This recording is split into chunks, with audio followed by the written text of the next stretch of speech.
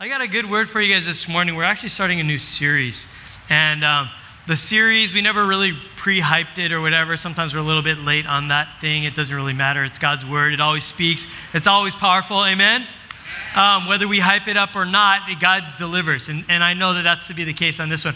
We're starting a series, if you look at your notes, on the 10 Commandments. Right. You're not super excited. You're just loud kids, and I get that. But a lot of the other services, it was like the same, like 3 people are like, yay, and everyone else like, you know?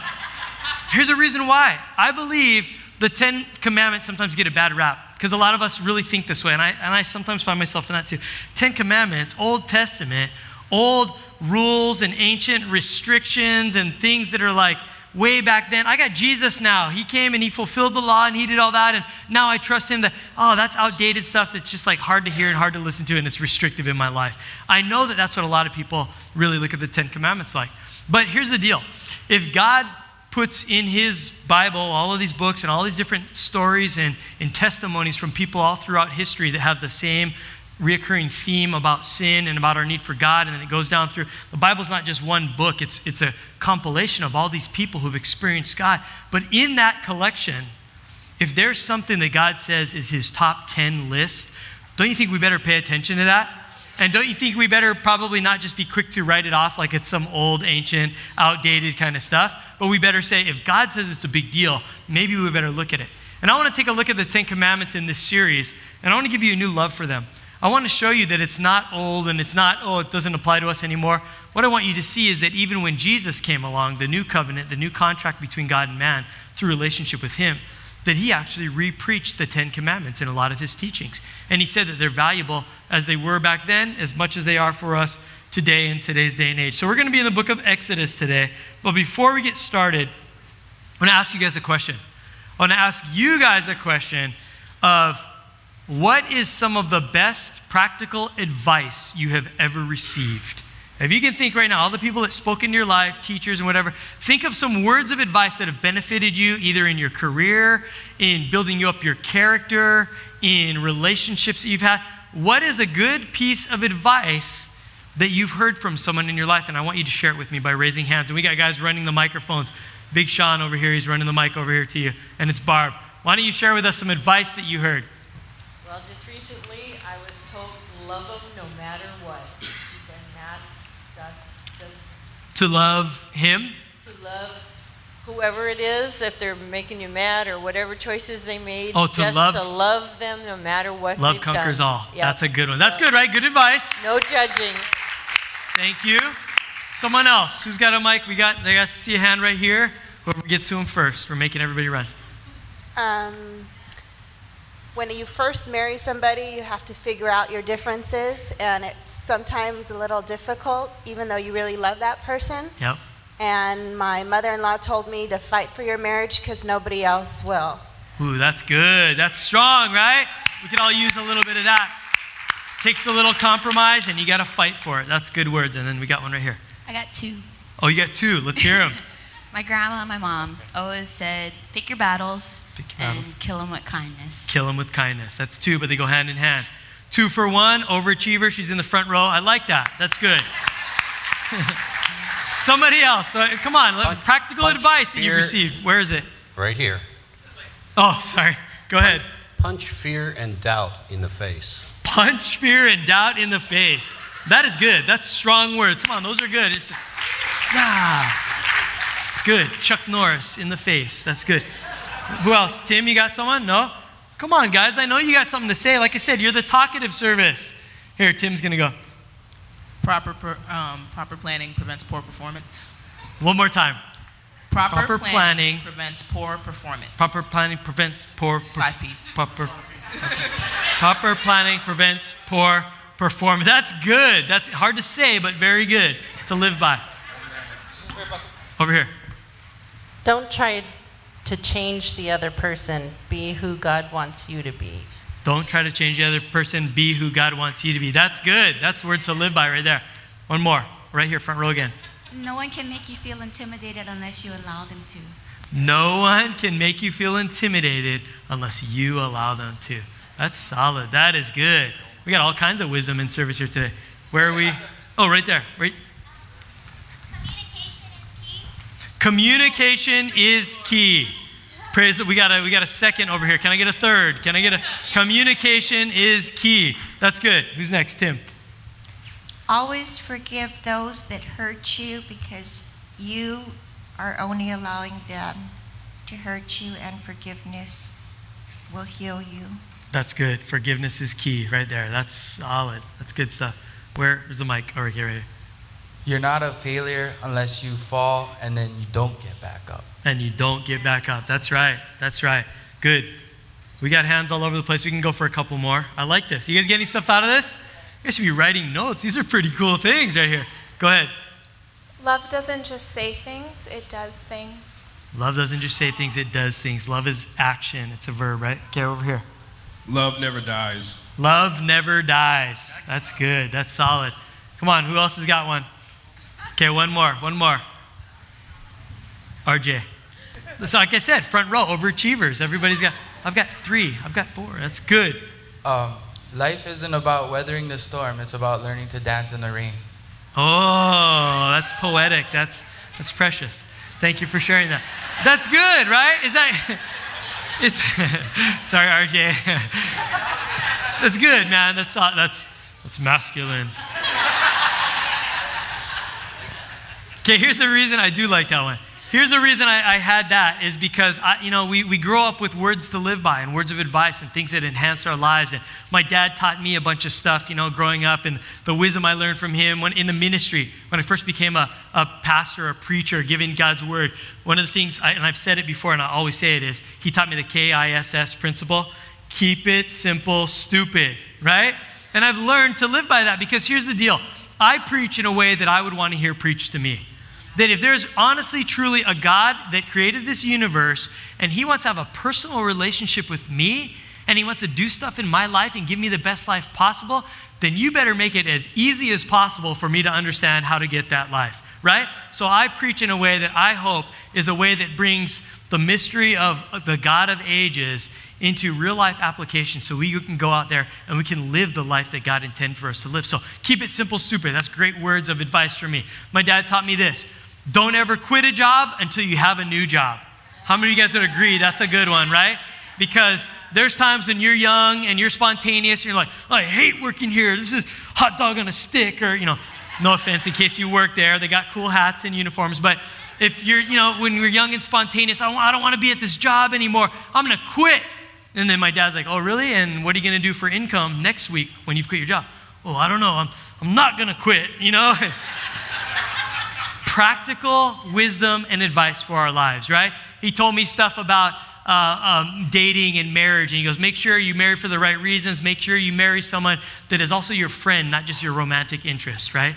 And so that's possible. Come on, couples, we know that. Because the romance and the puppy love, it wears off, right? My wife has to wake up next to me every morning with crazy hair, bad breath, and whatever else. And she had to make a choice at some point to go, no, he's still my friend. I know I'm very attracted to that right now, but it's okay. But it's a choice you got to make, right? And that was one of the words of advice that my dad gave me. So there's lots of words of advice, and here's the reason I'm getting that. I want you to not look at the 10 Commandments as outdated things that are going to steal your freedom, restrict you, and they're all religious and all old and whatever.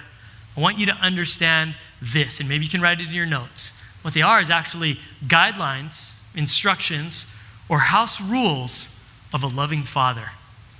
Can we show that picture that I have ready to go real quick? Look at this. This is my pride and joy right here, right? This is my kids, my 3, and I love them. And this is Kylie, 15, going into 10th grade.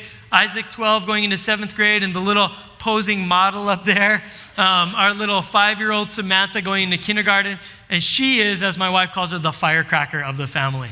And we thought these 2 were a handful. And then we waited 7 years and had that one. And we just went, oh no, what's going on? Did we actually forget how to parent? Or is she just actually wild? And she's just wild. Any of you guys, your youngest kid is like the wild one? Anybody? Good, that makes me feel okay. Okay, good, we're in this thing together, guys. She is like hilarious, and the fun never stops with her. She's a handful, but I love these kids. My 5-year-old comes in the other day. I'm laying on the bed, and for no reason, she comes in. She's got some leggings or pants on her head, and she's got her sister's like sports bra or something on, and some little weird bathing suit undies or something on. She just goes, "Hey, Dad." And she got this all get up, right? And she just starts going. And I'm like, one word, why? Totally unnecessary, inappropriate. What are you doing? Just go show Mom that, right? And Mom's getting ready. And, "Hey, Mom," and doing her thing. And it's like there's never a dull moment in our house. But here's the deal. I wanted you to see them because I want you guys to know how much I love my kids and how much I want the absolute best life for them. And I want to be the best dad in the world. And believe me, I got a lot of work to do on that one. I'm trying every day to be better. But I want what's best for my kids. I've been there from day one, literally when they took their first breaths of air in this world, right? And just being there to see that in itself is an act of sacrifice, right? Have anybody ever seen live childbirth? Just the fact that I was there at all three of the births of my kids and I watched the whole deal, I'm thankful I didn't eat before I saw that stuff, because that's like Alien versus Predator stuff right there, right? That's like, and I know it's a miracle of God and I thank God and literally I cried for everyone, but that's messy, let's be honest. And so I was with my kids and my wife for every second of their lives and all the big stuff. And I'm trying to make sure I don't miss the big milestones in their lives, their little graduation ceremonies and all the fun stuff. And we make memories together. And I'm just trying to be the best dad I possibly can because I want them to grow up and I want them to succeed in life. I want them to go beyond me. I want them to do better than me. We talked about that last week in investing in people. But because of that, because of I want the best for them, I know that, and they know, in my house, there's house rules. There's guidelines, right? That I don't just hope for the best and let them grow up and see what happens, but I actually have to watch their sugar intake, right? Especially the little one. Like, I have to, hey, no, you can't have candy for dinner, and I have to be careful of how they eat because I care about their health, right? I have to make sure they go to bed at the proper hour. There's stuff that I have to say, like, don't step on the dog. I know you don't like him, but just be nice. He didn't do anything to you, He's part of the family too. I'm learning to love him. You got to, And there's just basic stuff, right? There's stuff that they watch and the music they listen to that I want to know. I want to have access to their Facebook and their Instagrams and everything because I care about them, right? There's a world out there that's trying to corrupt them. And I love them more than this world loves them. So I'm trying to guide them and direct them and take care of them. And there's some certain shows I let them watch or I don't let them watch, right? I walked by the other day and they're watching Netflix and it's like zombies biting brains and all this kind of gross stuff, right? And the 5-year-old's like right there coloring. And I'm like, what? She's not allowed to watch this kind of stuff. That's bad. In fact, you shouldn't be watching that. Give me that Netflix account. I'm changing your password right now. How dare you guys, right? Because I don't want them filling their heads with all kind of rubbish and stupid stuff. Like, I'm their dad. I want them to turn out well. I want them to do better than me. Don't make the mistakes I made. So there's ground rules. And here's what I want you guys to understand about the 10 Commandments as we get into them. Change your thinking. Take away the whole, they're restrictive. They're religious. They're outdated because I have Jesus now. I want you to see them as we have a loving Heavenly Father in heaven who's trying to reach out to us and have relationship with us. And really what he's saying is, you're my kids. I'm your dad. I know better than you, but here's what you need to do so that you have the best life possible and we have a great relationship. Is that good? I want you to change your thinking of the 10 Commandments and it's not all old and stuffy, but it's actually good stuff. The 10 Commandments themselves are found 2 times in the Bible. In the Old Testament, they're found in Exodus 20, which we're going to be reading from. The first time God gave them to Moses to give to his people. And then they're found again in Deuteronomy chapter 5. Here's what's going on.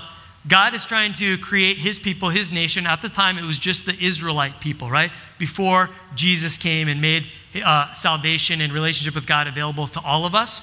Started off with the Israelites. He had brought them out of the land of Egypt where they were slaves. Moses is in the wilderness taking and leading all of these people to the promised land. And basically, God's trying to reestablish relationship again with his kids. Hey, you guys are my kids. Let me give you some instructions on how to live in my house and how to be a part of this relationship that we have. And so they're in the wilderness and Moses is leading all of them. He goes up to Mount Sinai to meet with the Lord. And God spoke to Moses and he gave him the 10 Commandments. He write these on tablets of stone. God wrote it. And Moses is coming down. He'd been up on the mountain 40 days seeking God, talking. Meanwhile, all the rest of the people were hanging out. Problem was, when Moses came off the mountain, all ready to reestablish like this awesome relationship with their Father God, here's the 10 things that God wants us to focus on. He comes off the mountain. He finds that the people had gotten out of hand. They're like, well, where's Moses? Where's God? If we can't have them, we're going to find them ourselves. Let's create some idols, some golden calves. Let's worship that. Maybe that's how we're going to find God. And Moses comes off the mountain and he is mad. He is so mad. I can't believe. And there's times that we see in Scripture where anger is right. It's a righteous anger because what he's mad at is the sin. He's not mad at people. He's mad at the sin that has taken over the camp. And he takes the 10 Commandments, the tablets, and he just smashes them. I can't believe you guys. You turned your back. I'm gone for 40 days, and this is what you guys do. It's like when some of us, we leave the house and, go to the store for 5 minutes. We come back and the kids have just, messed up the whole house. I'm gone 5 minutes. Look what you did. Moses is mad. He's going, I went to meet with God. He wants to love you. And this is what I'm smashing these things. So he scolds the people, and he continues to give the law. And the 10 Commandments, so they're actually a summary of all of the Mosaic Jewish law, which there's over 600 something different commands and laws. But to summarize it all that you read in the Old Testament, God goes, it really breaks down to these top 10 things. And these are the things that I want my people to know. If they get this right, everything else will kind of fall into place. And so he gives them the 10 Commandments. It's the summary of all of the law, of all of the Old Testament. And here's the thing. He's writing the 10 Commandments to God's followers, right? He gave them the 10 Commandments to his people. They smashed them. Deuteronomy says God had to rewrite them again so that they would have them because they were important to him. That's why it's 2 places in the Bible. But he's writing this to people that know God and have some type of a relationship with God. That means, literally, if you're here today and you're like, I'm not a Christian, I'm coming to check it out, then seriously, you can just kick back and listen. There's no real obligation on your life today. It's not like anything you have to take to heart today. If you're listening, just listen. Just cruise, let's sit back and enjoy. You kind of got the day off because these 10 Commandments are written directly to God's followers to call us into the importance of knowing who God is and what life is supposed to look like. Because if our dad loves us and he wants the best life possible, here he is telling us, broken it down of all these laws into his top 10 list. These are the things that are going to benefit you. So he's writing to God followers. So if you're not there yet, that's cool. Listen along, cruise, play on your phone, words with friends, I don't know. But, just hang in there today. But I'm hoping that you would listen a little bit. Because I'm hoping that this would be a step to drive you that much closer to realizing, wow, that God in heaven, he is real. And he is like a father. And he's got good stuff in store for me. And I'm not there yet, but maybe I want to think about that. Maybe I want to give him control of my life and just see what he could do. So we're going to hang in there, but I want you guys to realize, again, it's all about love. The 10 Commandments are the heart of a loving father. Romans 13 even says that love is what summarizes the whole law, and it's the foundation of the law. If you look at the 10 Commandments, the first 4, if you take a look at them, go to Exodus chapter 20, starting in verse 3. If you look at them, the first 4 have to do with us loving God, our relationship with God. And then the last 6 have to do with us loving other people. So the whole law is all summed up, the whole 10 Commandments, in the word love. And I don't want you to miss that. And then here's the cool part. God summarized it in 10 Commandments. But Jesus made it even easier for us, even better for us, because he broke all the 10 down into 2. Check out what he said in Matthew 22, 36 to 40. Someone came to him and said, hey, teacher, Jesus, which is the most important commandment in the law of Moses? And Jesus replied, he gave an answer. You must love the Lord your God with all your heart, your soul, and all your mind. This is the first and greatest commandment. And a second one is equally important. So he goes, here's the top 2. And the second one is this, love your neighbor as yourself. Then he makes this statement. This is Jesus, Son of God, saying, the entire law, that means all the 10 Commandments and all the Old Testament law, the entire law and all the demands of the prophets are based on these 2 commandments. So Jesus comes along, he simplifies it. That we're no longer bound to trying to live by the law for salvation and relationship with God the Father. Now Jesus entered the scene. He paid the price for us. He took the law. He fulfilled it himself. And now he says, in order for you to succeed in living out the law and having a relationship with God, you get to know me and you do it through me. It says in Colossians 2:14, the King James Version, it says what happened through Jesus was a blotting out of the handwriting of ordinances, the law, that was against us, which was contrary to us. And Jesus, he took it out of the way, nailing it to his cross. That Jesus came along and made things even better. But he didn't throw away the law. What he did was he goes, I fulfilled it, and I'm going to make it easy for you to live by its standards. not through rules and regulations anymore, but through relationship with me. I just made it easier for you guys. In fact, all of the 10 can be summarized in the 2, and he taught love God and love other people. So Jesus came and he brought it easier, but here's the main point of the 10 Commandments. A loving God saying, I want you to have the best life possible. Let me give you some pointers on how to do it. Here's a great metaphor that I got the other day, a great kind of picture, analogy, is that I was driving in the car. My kids are in the back seat, and my daughter, the youngest, Sammy, she's in the middle, right, with a baby seat or whatever you call that thing. What is that thing called? Car seat. The car seat, right? It's weird because I ride in a car seat as well, but mine isn't special, right? This is baby car seat. They should, anyway. She's riding in the car seat, and I'm riding in my car seat, and we're all riding in our car seats. But she's in the back, and she asks us this nowadays because she's preschool going into kindergarten. She's learning about numbers and letters and shapes. And so now every street sign that we drive by, she wants to know the meaning of every street sign. Dad, red, quick, what does that one mean? What does that mean? I'm like, what? I'm like almost getting an accident. Which one? Right? And she's making us describe to her the one that has this on it, the arrow that goes like this. And so we have to take the time to describe every street sign, right? She's learning the sign. So let me give you an example. Like she sees the one with the P, and then the red arrow thing, and I'm thinking, oh, no parking. So what does that one mean? And like the older kids want to make jokes and play tricks, right? So they're like, oh, that P that says that right there, the line through it. Sam, you can't use the potty over there. You cannot, no pee. You can't use the potty over there, right? And I'm like, oh my gosh, cracking up. My kids are making jokes, right? What is the 35? The other day we're riding, and now they're getting a kick out of like saying all the fake, and they're totally confusing her, right? 3-5. What is that, Dad? Quick, what is that? What does 35 mean? And I'm thinking, oh, easy, 35 miles per hour. And the kids are like, Kylie or something, Sam, you got to be 35 years old before you can drive on that road. You have 30 more years to wait before you can drive on that road, right? And they're just totally screwing up her whole, like, what? But here's the thing. She asked me, why do we have all the road rules? Why do we have those signs anyway, Dad? Why do we have this? And I said, well, here's a good deal. Let me explain to you. The reason you have signs and you have lines in the road and you have flashing lights and all of that is because if we didn't have that stuff and everyone was driving on the roads at their own laws and their own decisions, it would be chaos, wouldn't it be? Think about it. And then you know how I know it to be true? Is because, I don't know about today, the rain, but sometimes when the storms hit and stuff like that, and the lights do go down in Kaneohe, and it's a busy intersection, and you know what happens? Is you just got that yellow blinking light. Everybody freaks out and nobody knows what to do, right? Everyone's like, oh, and all the kind of like gracious, nice people, they're like, oh, I'll just yield to them and slow, and I'll let them go. Oh, I better let them go too. I better let them, and people are in the back honking, right? Go, and you're like, hurt. Right? And then you got the other guys, like some of you guys that you don't even care. You're just like, I'm going there. I don't even care. I don't know what that yellow light means. I'm going, right? And you're cutting people off. And it's like, we got chaos because nobody knows what's going on. Have you ever seen a slow motion traffic accident? That's what happens when like the lights blink. So I was like, oh, I don't know. Oh no.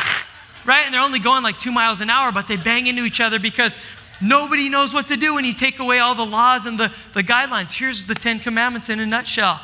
Your life is going to be like that, confusing, messed up. You might just squeak by without anything bad happening, but chances are you're probably going to crash into somebody or make someone else mad unless you listen to the guidelines that I'm trying to help you out with, because I love you. I'm your dad, and I want what's best for you guys, so here's these 10 Commandments. Isn't that good? When you look at it in that perspective, just nod your head and tell me, yes, Carl, that's so good.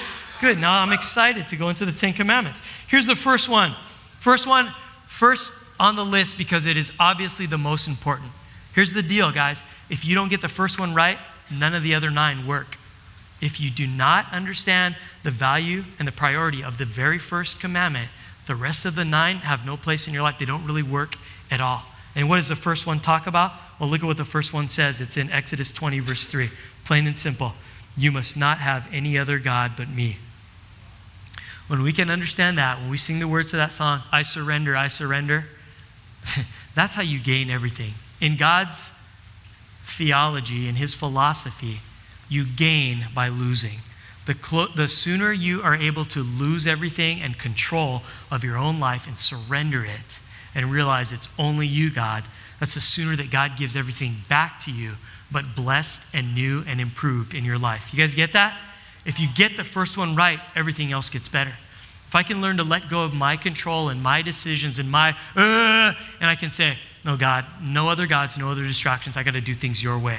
When I do things his way, he gives me back a better, improved life because his standards, his love, his power for me is better than anything else in this world, and I got to get this first one right. So what he's saying here is, you must not have any other God but me.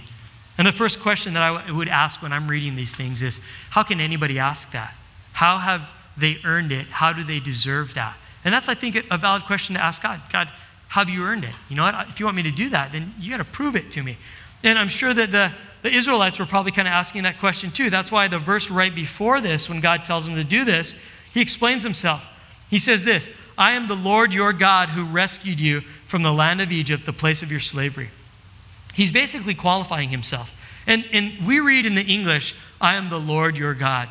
But really, in the original language that was used here, the Hebrew, it's words like this that describe I am the Lord your God. Yahweh, Jehovah, Adonai, Elohim. You know what this is basically saying is, I am the one and only divine being above and over everything else in this universe. And we just read it, I'm the Lord your God. Oh, that's cool.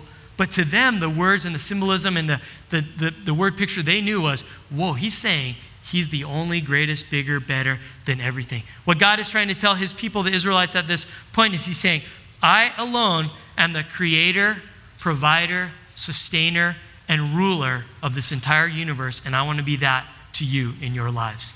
He's saying, I've got all power. I am everything. I'm the biggest. He's not saying, I'm a pretty good guy like a bunch of other guys. I'm a good God like those other gods. He's saying, I'm above and beyond everything. And it has to do, again, if you look at this in terms of a father, that he's calling himself a father. Several hundred times throughout the Old Testament to New Testament, more heavy in the New Testament, the word father is used to describe God. I'm the one that created you. I'm your father. I love you. I want relationship with you. You're my kids. And if we look at it in those terms, what we understand, what he's asking us here is he's saying, I want you to recognize that there's only one dad. I want you to have only one dad. Because in a perfect household, the way that God calls us to try to shoot for our goals is the father is the boss. And not because he's going to lord it over his wife and his kids, but God says you have the heavy responsibility of providing and caring for and nurturing all of the people that live in your house. It's all on you. And you got to be first and foremost willing to die for your wife or your kids if the need would bring itself up. In fact, we die a little bit every day to sacrifice for them in a good way. But God's putting that upon us. And so when he puts himself in those terms, it's basically saying the father is the head of the household. And he goes, I want you to know there's no one else above me. Don't argue with me. Don't look for anything else. I don't want my kids having any other dads, any other dad influence. Does that make sense? It said, I let their uncles speak to them and you can learn some stuff. But when it comes to the absolutes, the power, the morals and the values and the belief system, that's reserved for me because I'm their dad. I love them more than anybody else could. They live in my house. They play by my rules. I care for them. Other people will love them in the good times, but I love them in the hard times when they're hard to love. I love them in the ugliness of life, and I'm there for them. That's my responsibility. Now, again, I'm not the perfect dad, but our Heavenly Father is the perfect dad, and he's promising if you put me first, everything else is going to work. But then he says this. Look at verse 2. I'm the Lord your God, the ultimate, who rescued you from the land of Egypt, the place of your slavery. God just earned it for these Israelites he's talking to. Moses coming off the mountain, talking to the Israelites, and he says, God has earned first place because he just delivered you from Egypt. What does that mean? God earned it. When he's asking you to say, put him first, he just earned it. How did he just earn it? Well, for 400 years, the Israelite nation, as it grew, was in slavery in Egypt. And they were looked down upon and they were oppressed. God told Moses, hey, let's go and take the people out. I'm going to take them to the promised land. Now, here's the order of events that happened. He goes and asks Pharaoh, Pharaoh, you need to let our people go. God wants us to go and be our own nation. Pharaoh said no.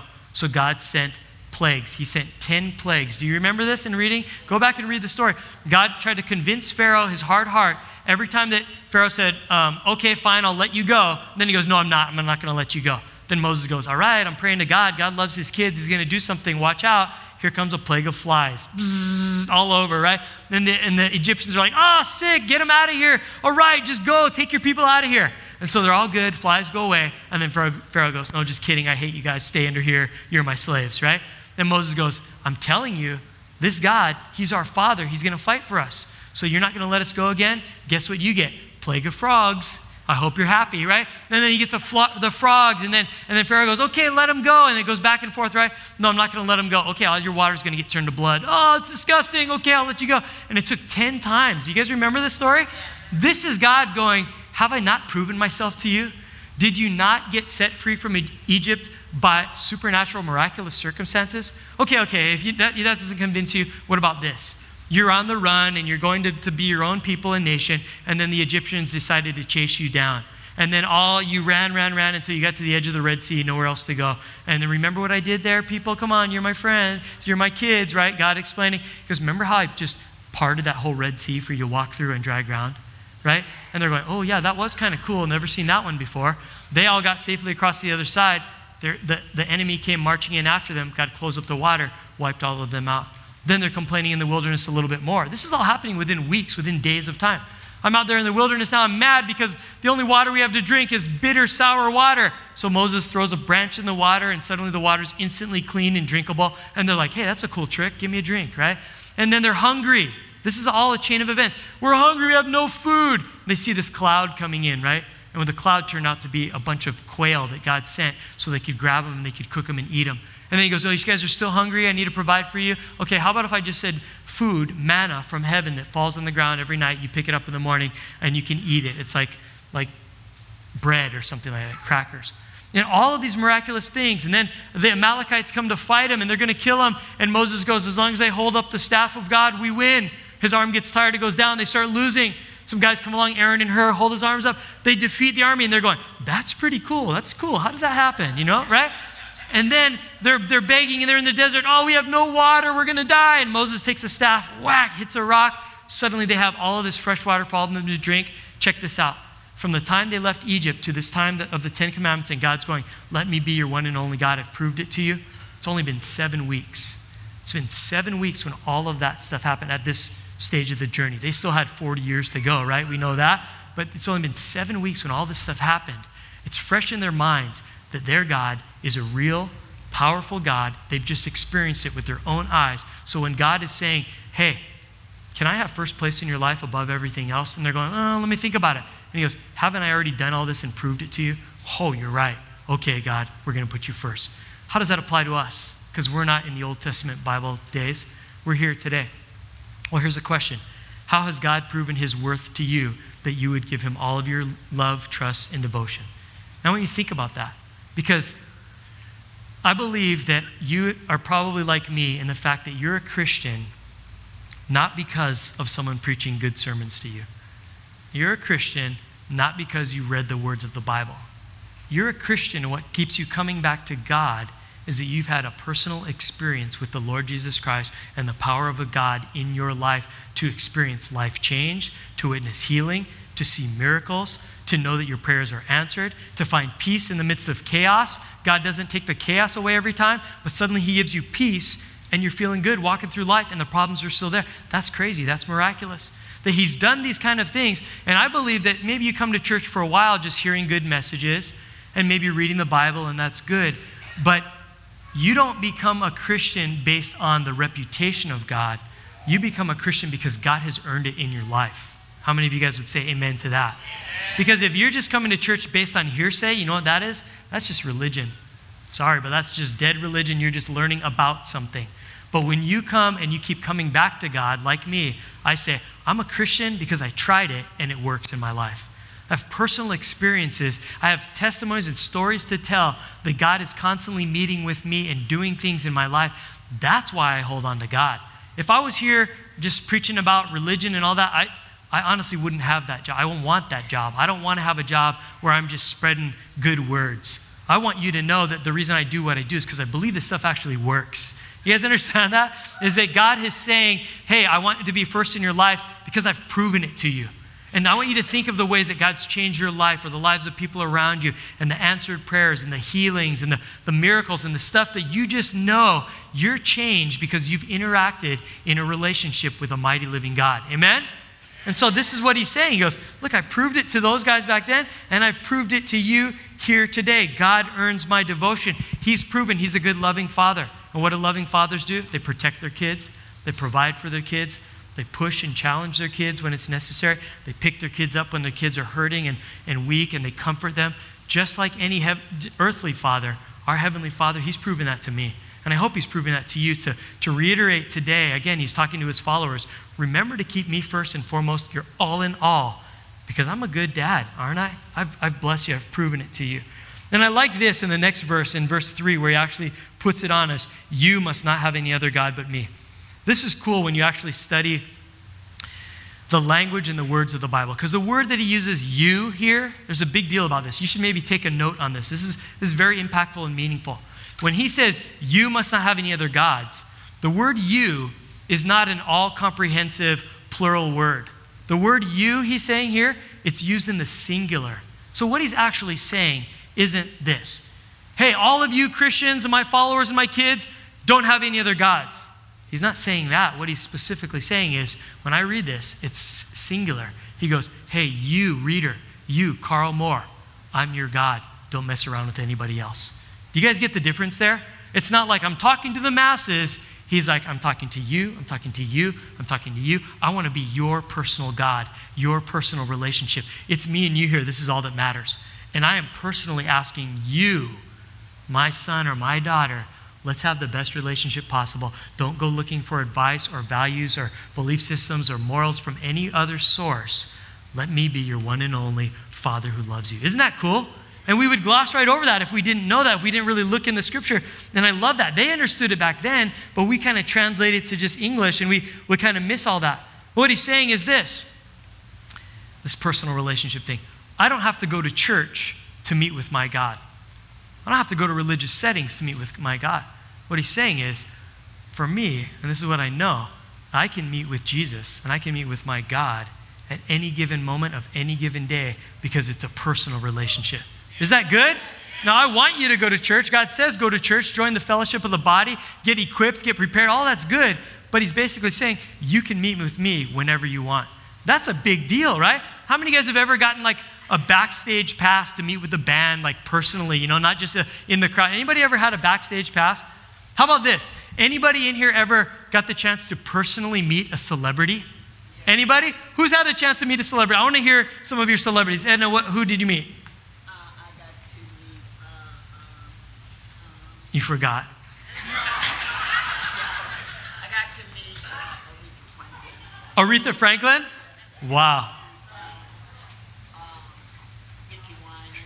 Vicki Winans, Aretha Franklin. Those are awesome. We'll stop at those because there's other people that want to tag. That's more than I've ever met. Wow, I feel bummed. Tad, who did you meet? Beers with Bono. What? Brown had beers with Bono. Where? Minneapolis. What? Bono of U2. Yeah. You hung out and had beers with him. Yeah. That's amazing. That's incredible right there. Someone else. Lou Holmes? Who's Lou Holmes for me? Sorry. Come on, some of you guys are thinking it too. I know the name, but come on. He coached Notre Dame. Okay, see, I'm not a sports guy. Sorry. Sue me. I surf. I don't know sports. But thank you for that. I mean, that's important to you. I don't know who that is, but some of you guys, how many of you guys are stoked on what he just said right there? Lou Holmes, come on. Okay, see? That's important. That's celebrity status. Someone else. In the back, I saw that one over there.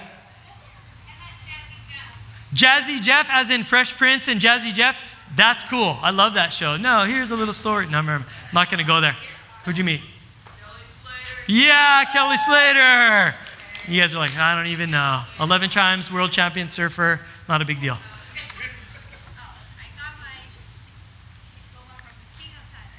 From the King of Thailand?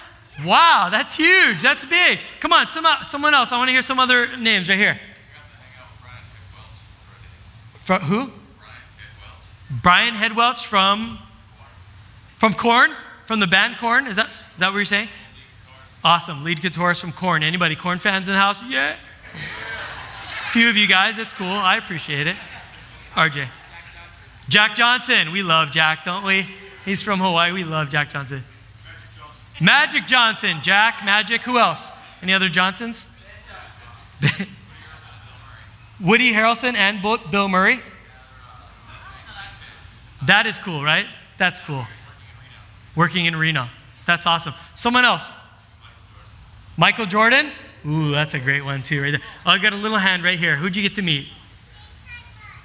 Big Time Rush, the band? That's cool. That's, my daughter is aware of them. I'm just kind of, yeah, okay, good. Someone else. Chuck Norris. Okay, we win. We have a winner. We have a winner.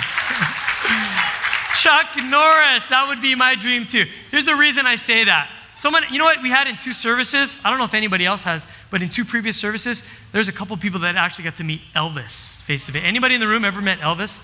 I don't know. There's a couple services. You did?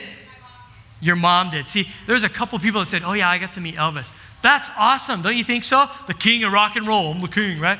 There, you know, here's one of my favorite quotes from Elvis Presley. This is cool. Somebody asked him one time, Elvis, you know, what do you think about the term they've given you, the king of rock and roll? And this is what Elvis said. King? I'm not the king. Jesus Christ is the king. I'm just a singer. How good is that? Yeah? A little.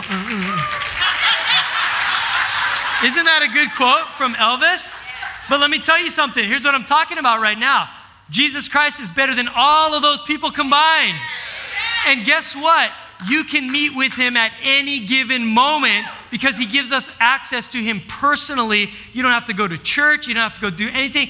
Jesus is our personal God, and God is saying, this is why I want you to obey me, because it's you personally I'm talking to. We got a personal relationship here. I'm your father. I love you. You have direct access to me through my son, Jesus Christ. And because of that, you can come to me anytime. Would you just be devoted to me alone? Because that's how much I love you. That's what I've done for you. Come to me at any time. It's a personal thing. And even Jesus taught us the importance of this. Like I said, it's not just Old Testament. Here's Jesus in Matthew 4:10.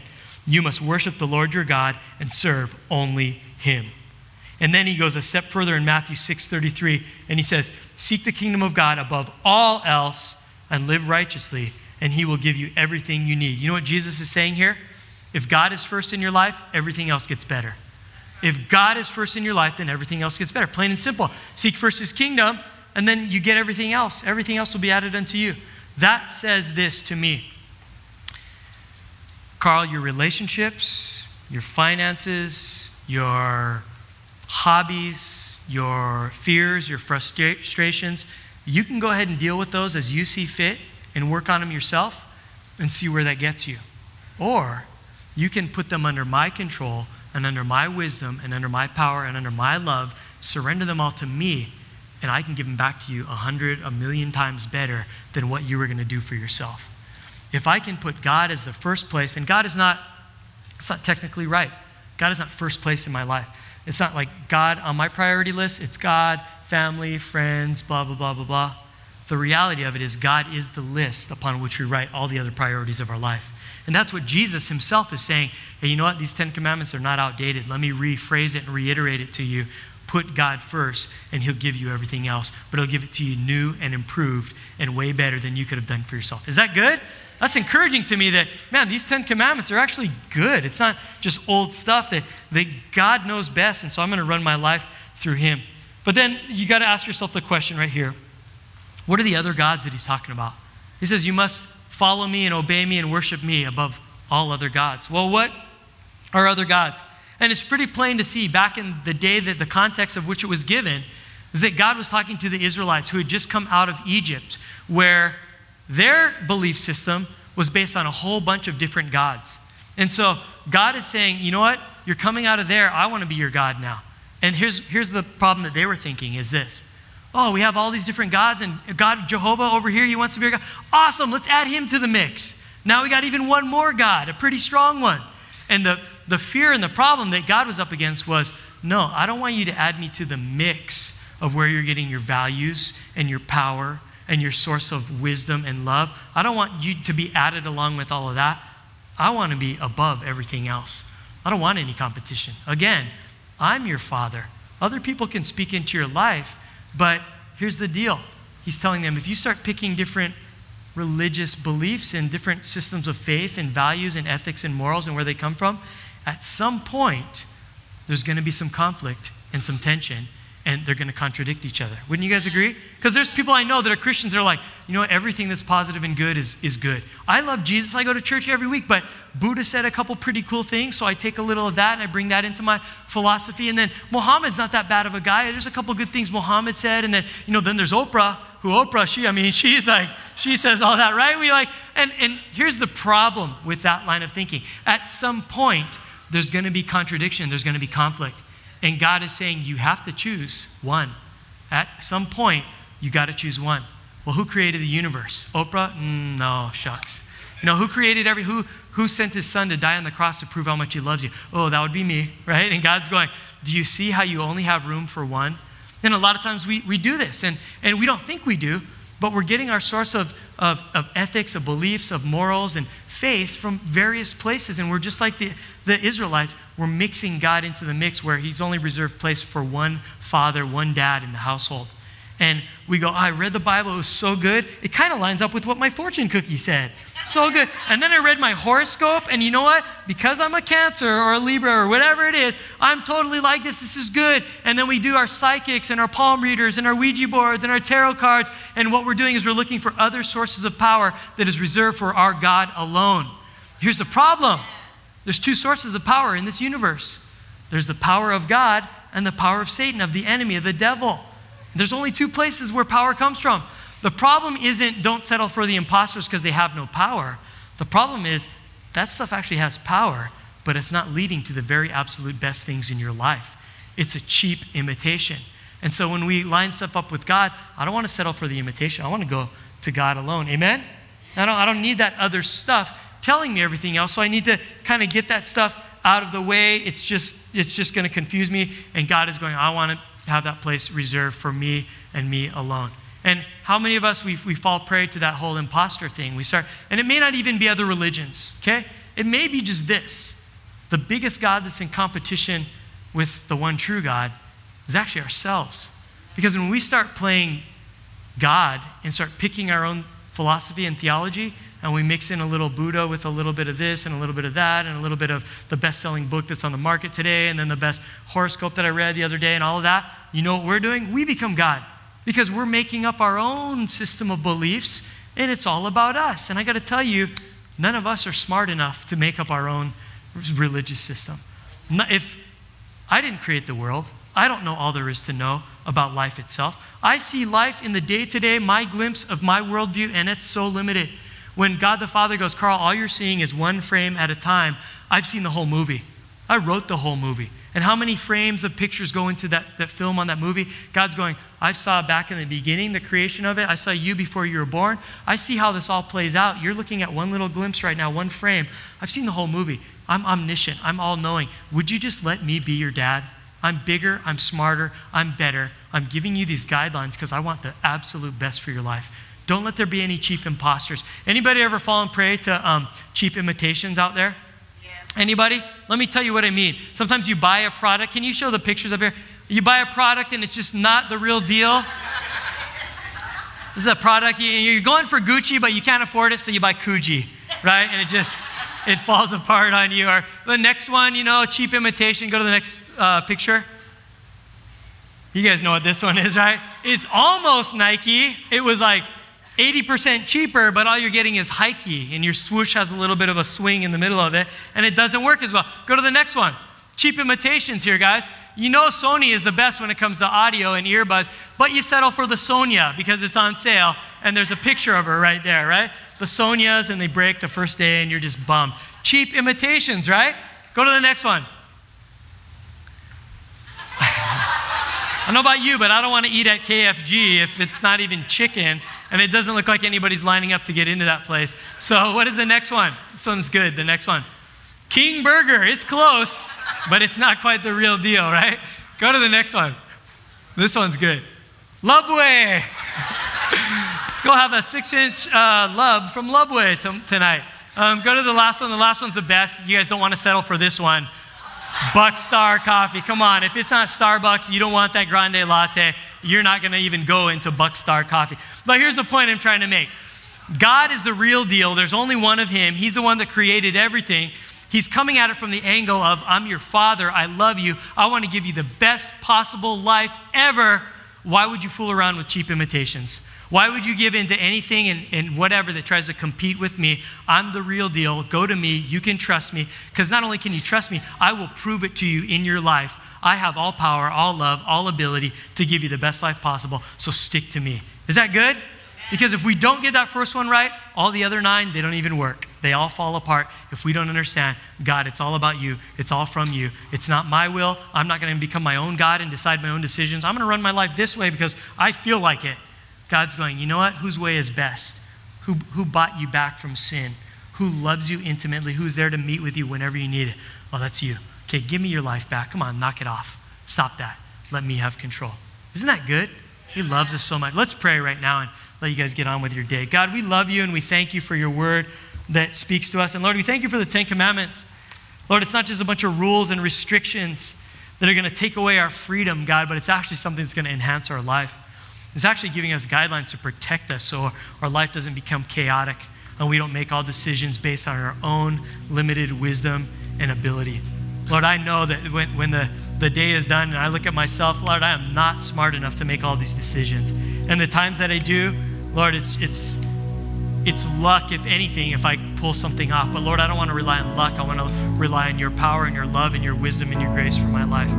So Lord, in this, of the 10 Commandments, this first one, Lord, it's a reminder for us, your followers, that you are the real deal, that you are good, that you've proven yourself to us. We don't come here because of your reputation or things that we hear about you. We come to church and we live the Christian life because we know you, because you've proven yourself to us, because we've lived in your grace and your power and your love. And so, Lord, because of that, we can trust you. We can put you not first, but Lord, make you the foundation for which all else is the priorities in our life. So Lord, remind us, strengthen our resolve to do this, to keep you as number one, as everything in our life. Our foundation, our values, our beliefs, our morals, and our faith come from you, the God of creation alone.